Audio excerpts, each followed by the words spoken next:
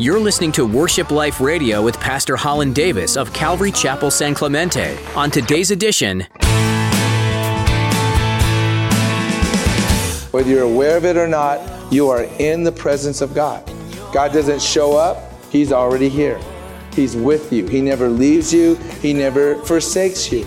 And then Jesus, the light of the world, the menorah, it says in the scriptures that our minds have been enlightened, illuminated by Jesus Himself. And so that is the truth of who I am. My mind now is being illuminated by Christ. My mind is being enlightened by Christ. I have the mind of Christ. Do you ever feel like you're stuck and the help you need is never there? We're inconsistent people living in an inconsistent world, but today, Pastor Holland reminds us that God is the epitome of consistency.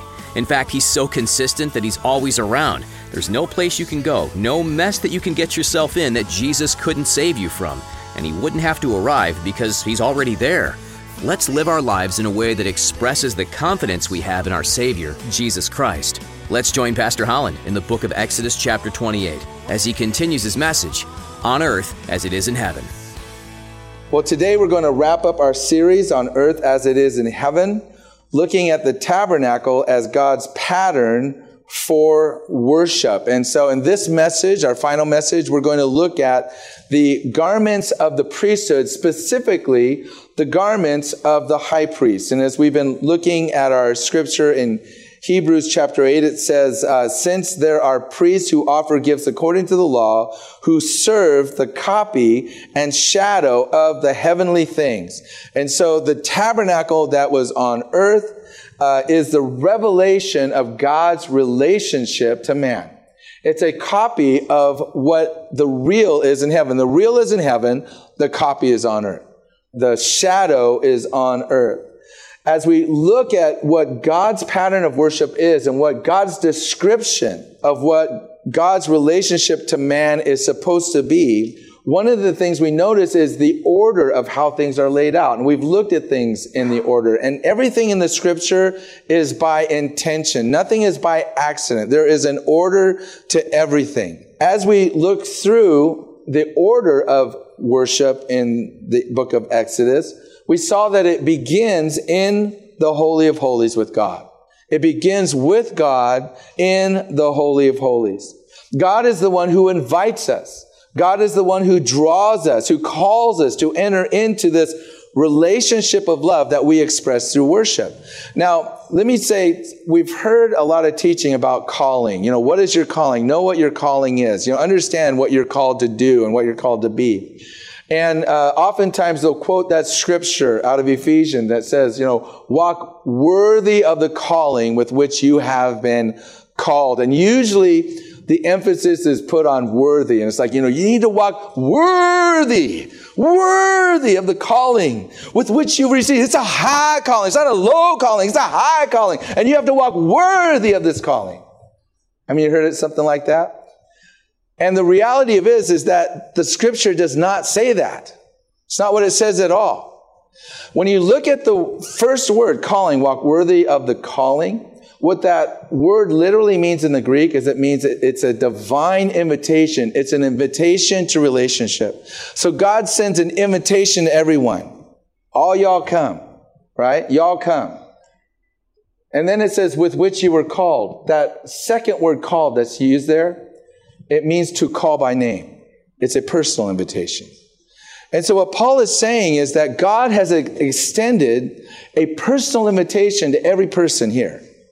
Every one of us has been invited. He's not going to make you have a relationship with Him. He's not going to make you follow Him. He's not going to stand up and say, I'm God, you're not. I'm going to smash you if you don't follow me. He doesn't do that. It's an invitation. He invites you to come have relationship. It's your choice. It's your decision. But he says, if you've received that invitation, then live your life in a way that is consistent with someone who has received that invitation. Which means live a life full of gratitude and thankfulness to God. Live a life that is full of serving one another and loving one another because of the love that's been extended to you, the forgiveness that's been extended to you. Be forgiving to others because God has forgiven you. That's what he's talking about by walking in a manner that's worthy of the calling. Live in a way that's consistent with someone who has actually had an encounter with God, a face-to-face encounter with God. And so we see that in the tabernacle. God is the one that invites us into the Holy of Holies. He calls us into relationship with him. As John wrote in 1 John 4:10, and this is love, not that we love God, but that he loved us and sent his son to be the propitiation for our sins. And that word propitiation we've talked about before is an interesting word because it means, when you translate it from the Greek hilasmos to the Hebrew, when you get into the Hebrew, it's the word mercy seat. Mercy seat from the tabernacle. And so what Paul is saying is, or John is saying, is that Jesus himself is the real mercy seat. And the Ark of the Covenant is just the shadow, the type. It points the picture. But Jesus is the real mercy seat. And we made that connection at the resurrection of Jesus when the two angels were on the tomb. And there would have been Jesus' body laying on the flat stone, his blood on the flat stone being the mercy seat. And so after God establishes this relationship of love that is based on the forgiveness of our sins, based on the sacrifice that he made on the cross, then God establishes fellowship. So first God establishes a relationship with us, and then he now wants to have fellowship. He wants us to be with him. And that is represented by the holy place. So you have the Holy of Holies, then you have the holy place, the room that's right next to it. And in the holy place is the table of showbread and the menorah. And the holy place reveals our position in Christ, where we live. And this is not a theory. This is not something that we hope is true. This is true. If you have surrendered your life to Jesus Christ, this is true about you, period. Doesn't matter what you've done, how good or how bad you are.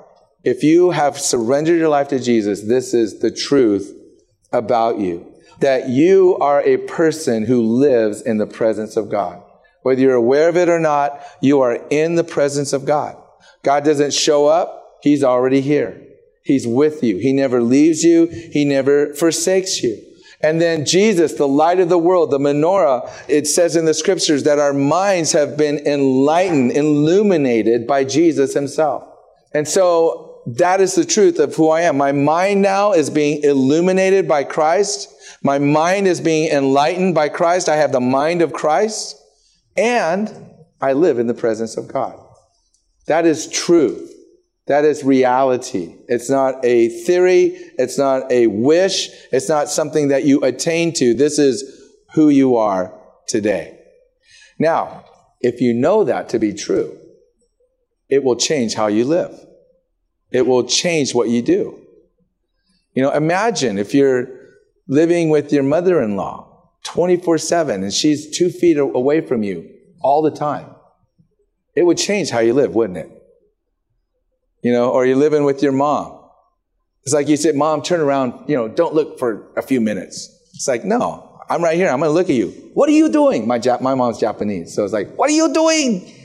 Stop doing that. I have this in my head all my whole life, this voice that says, stop doing that. You're in trouble. And so Jesus, the presence of God is with us all the time. Then we move to the outer courtyard. And so we go the Holy of Holies, the holy place, the outer courtyard. And the outer courtyard represents our mission. When we get in the outer courtyard, we see the bronze altar, which represents the forgiveness of sins. We see the bronze laver, which is for the washing, the cleansing. And so we're to proclaim our mission. We're to proclaim the forgiveness of sins through the substitutionary death of Jesus on the cross. We're to proclaim the cleansing from the power of sin through the washing of the water of the Spirit, and that there is only one way to the Father. That is the mission of every believer.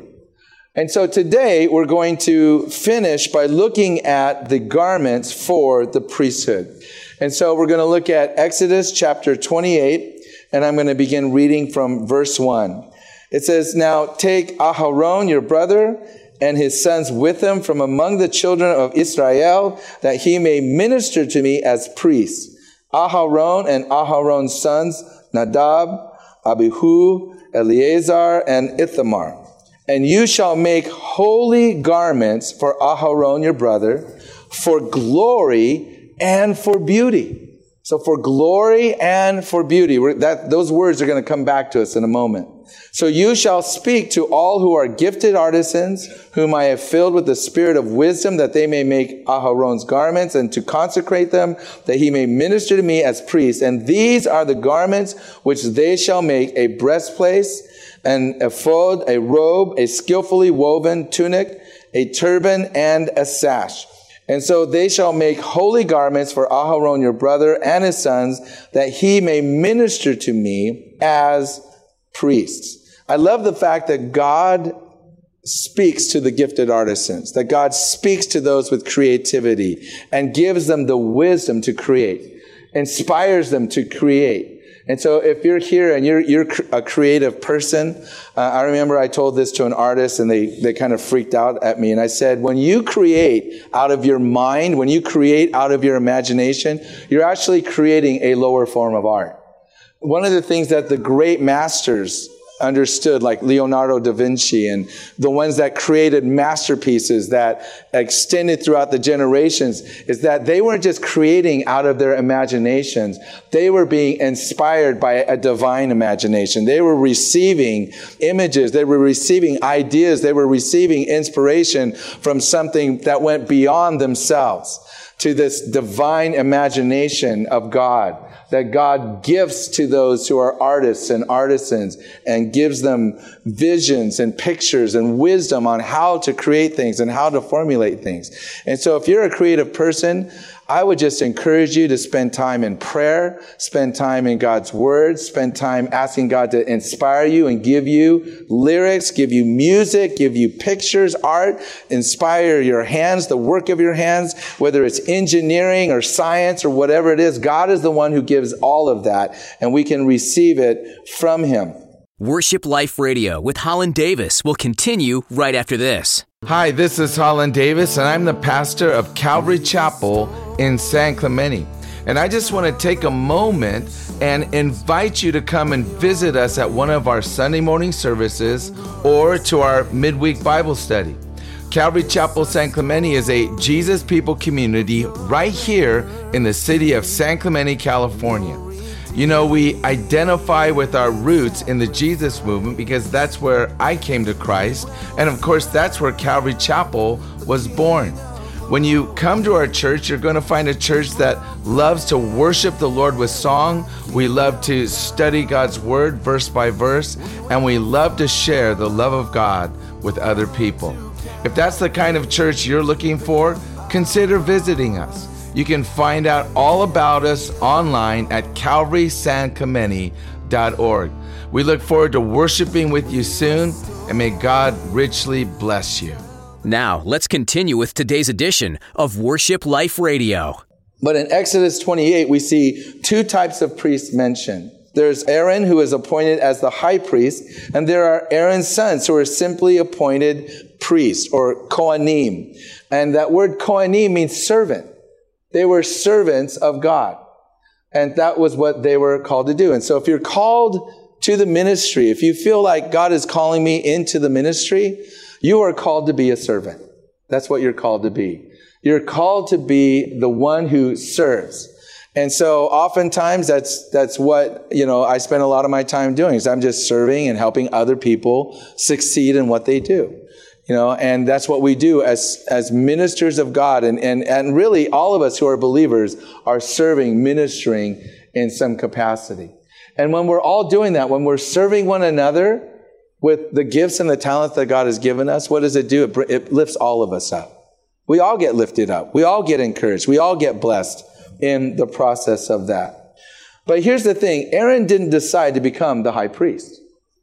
He didn't just wake up and say, I'm going to be high priest. Aaron didn't decide who would become high priest after him. God is the one who decides. God is the one who selects the high priest, not man.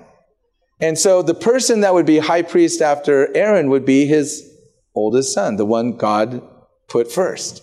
God decided the order of his children. God decided who would be first. And they had to come from the lineage of the priesthood to qualify. They were appointed by God. They had to become from the lineage of the priesthood. And so we see in the high priest a shadow or type of Christ, a picture of Jesus. The sons of the high priest are shadows or types of the church.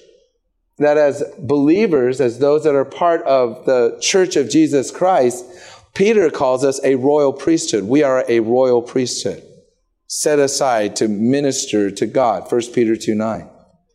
And so we read about Jesus, our great high priest, in Hebrews chapter 4. Paul reveals this to us. He says, "Seeing then that we have a great high priest who has passed through the heavens, Jesus, the Son of God, let us hold fast our confession." So he tells us that Jesus, the Son of God, is our great high priest. John, in the book of Revelation, sees Jesus ministering in the midst of the 7 lampstands, clothed as a high priest. He's in the holy place ministering in Revelation chapter 1. And so the garments of the priesthood that are worn by Aaron represent the ministry of Jesus to us. How does Jesus see us? How does Jesus minister to us? And the first item that's mentioned is the ephod, the ephod. And in verse 5 it says, "They shall take the gold, the blue, the purple, and the scarlet thread, and the fine linen, and they shall make the ephod of gold, blue, purple, and scarlet thread, and fine woven linen, artistically worked." Again, God inspiring. He wants artistry out of us, artistically worked. Now, each of these colors represent something. Gold represents the glory of God, and Jesus is the glory of God to us. John 1:14 says, "We beheld his glory," speaking of Jesus. You know, Jesus is the glory of God. Gold represents the glory of God. Blue represents heaven. That Jesus is a heavenly man, a man from heaven.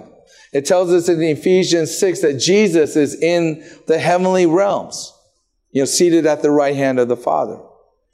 Purple represents royalty. That Jesus is the King of Kings and the Lord of Lords, as it says in Revelation chapter 19. That he is the royal, the sovereign one, the King of the universe. Scarlet represents redemption. And Romans 3:24 tells us that redemption came by Jesus. Jesus is our redemption. And then fine linen represents righteousness. 1 Corinthians 1:30, it says that Jesus is our righteousness. I'm not righteous. I can't be good enough in my lifetime to be righteous. That's why it's ridiculous when you hear people call people, "You're a righteous man, you're a righteous man." Like, no, I'm not. There's only one who is righteous, Jesus. And if I'm righteous, it's because I'm righteous in him. He's the one that makes me righteous. I can't be righteous on my own. And so when you combine all of these things together, the glory, when you combine the deity, the glory, the kingship, his righteousness, but also redemption, death, redemption through the death of the cross, it gives us a picture of the deity of Jesus and the humanity of Jesus intricately woven together in the ephod. It's a picture of Jesus who is fully God, fully man, fully divine, fully human, woven together. The glory of the royal King of heaven is demonstrated in the greatest act of love in recorded history. When God became flesh and lived among us and became the payment for our sin, that you and I might become the righteousness of God in him. You see, there could be no claiming of the crown without the cross. He could not be the sovereign King of Kings without first being the Savior. And that is who he is. That's what he came to do. On the shoulders of the ephod were 2 stones. Etched in each stone were 6 of the 12 tribes of Israel. And each stone was set in gold. The 12 tribes of Israel were in birth order. They were etched in by the order of their birth. But they were set in gold, which represents what? Glory, right? So the nation of Israel set in glory on the shoulders of the high priest. And the placement of the tribes of Israel on the shoulders of the high priest indicated that the high priest had the authority to represent them before God. Only the high priest could have the authority to do that. No other individual could represent the nation of Israel before God, only the high priest. And so that is what's meant in Isaiah when it says the government is upon his shoulders. It's a picture of Jesus as our great high priest, and that he has on his shoulders the names of Israel as a memorial to remind everyone set in glory that he alone has the power to represent them before God.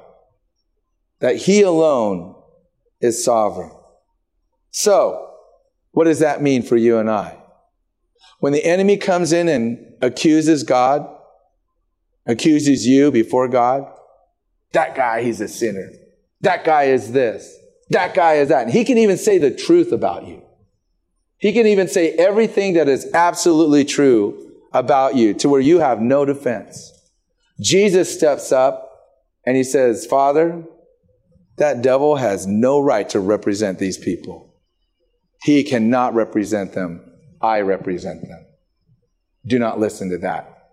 Listen to what I say about them. Do you understand that?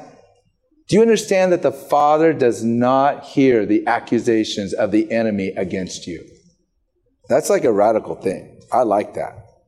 I would get saved just for that. The second item is the breastplate of judgment.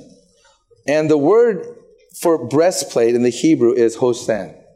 And it means beauty. It's the beauty. So it's the beauty of judgment. Think about that. Because what does this represent? First of all, the breastplate was square. It was the size of a hand, the span of a hand upon the chest of the high priest. It had 12 precious stones set in gold, representing glory. And that whole thing, the 12 stones were set in glory, but then they were woven into beauty. You see where this is going? This is how God sees you. It was woven with the same materials as the ephod, representing the deity of Jesus, the humanity of Jesus, meaning we're woven into Jesus himself. Each stone representing the tribes of Israel and the colors of the stone corresponding to the colors of the banners for each tribe. You know, Aaron was just an ordinary man, just like you and I. He had an ordinary heart, but when he would put on the breastplate of judgment, God gave him the capacity to enlarge his heart. Thank you for listening today. When I was a young man, Jesus made himself known to me. I was sitting in a Bible study and I heard an audible voice say, Holland, I love you. And those words changed my life. And you know, those words can change your life today as well. You know, Jesus said, for God so loved the world that he gave his only begotten Son, that whoever believes in him would not perish, but have everlasting life. And today you can begin that eternal, everlasting life by praying a simple prayer and mean it with all your heart. Just say, Lord Jesus, I surrender to you. I want to live my life for you. Forgive me for everything I've done to offend you. Forgive me for breaking your law. I want to surrender to you. Fill me with your Holy Spirit and give me the power to live for you all the days of my life. And if you've done that, you're born again. You've been listening to Worship Life Radio with Pastor Holland Davis of Calvary Chapel, San Clemente. We're so glad you took the time to learn from God's Word today, and we hope you'll tune in next time. Right now, you can hear more messages by visiting our website, calvarysanclemente.org. Just click on Teaching. Feel free to download and share the messages you find there, and we pray they're a blessing to you. We'd love to connect with you on social media, too. You can find us on many platforms by following the links available at our website, and be sure to like our pages and stay up to date with all the latest information. Are you in the San Clemente area? If so, we have a seat waiting for you at Calvary Chapel, San San Clemente this Sunday. We gather to worship at 8 a.m. and 10 a.m., and we have a Bible study on Thursdays at 6:30 p.m. that you're welcome to be a part of. You can get directions and more information by visiting calvarysanclemente.org. If you're not able to be with us in person right now, that's okay. We're streaming our services live every week on our website, as well as on YouTube and Facebook Live. Just visit our website for all the information you need to connect. One more time, that's calvarysanclemente.org. Is there anything we can be lifting up to the Lord in prayer for you? Please let us know by calling us at 949-228-9117. That's 949-228-9117. That's all the time we have for today. Thanks for tuning in to Worship Life Radio. Every one of us is on a journey of grace. God wants you to be free and full of joy. Pastor Holland's message series, A Journey of Grace, will help you discover how to live the abundant life that Jesus promises to give you today. Order your personal copy of A Journey of Grace at worshipliferadio.com.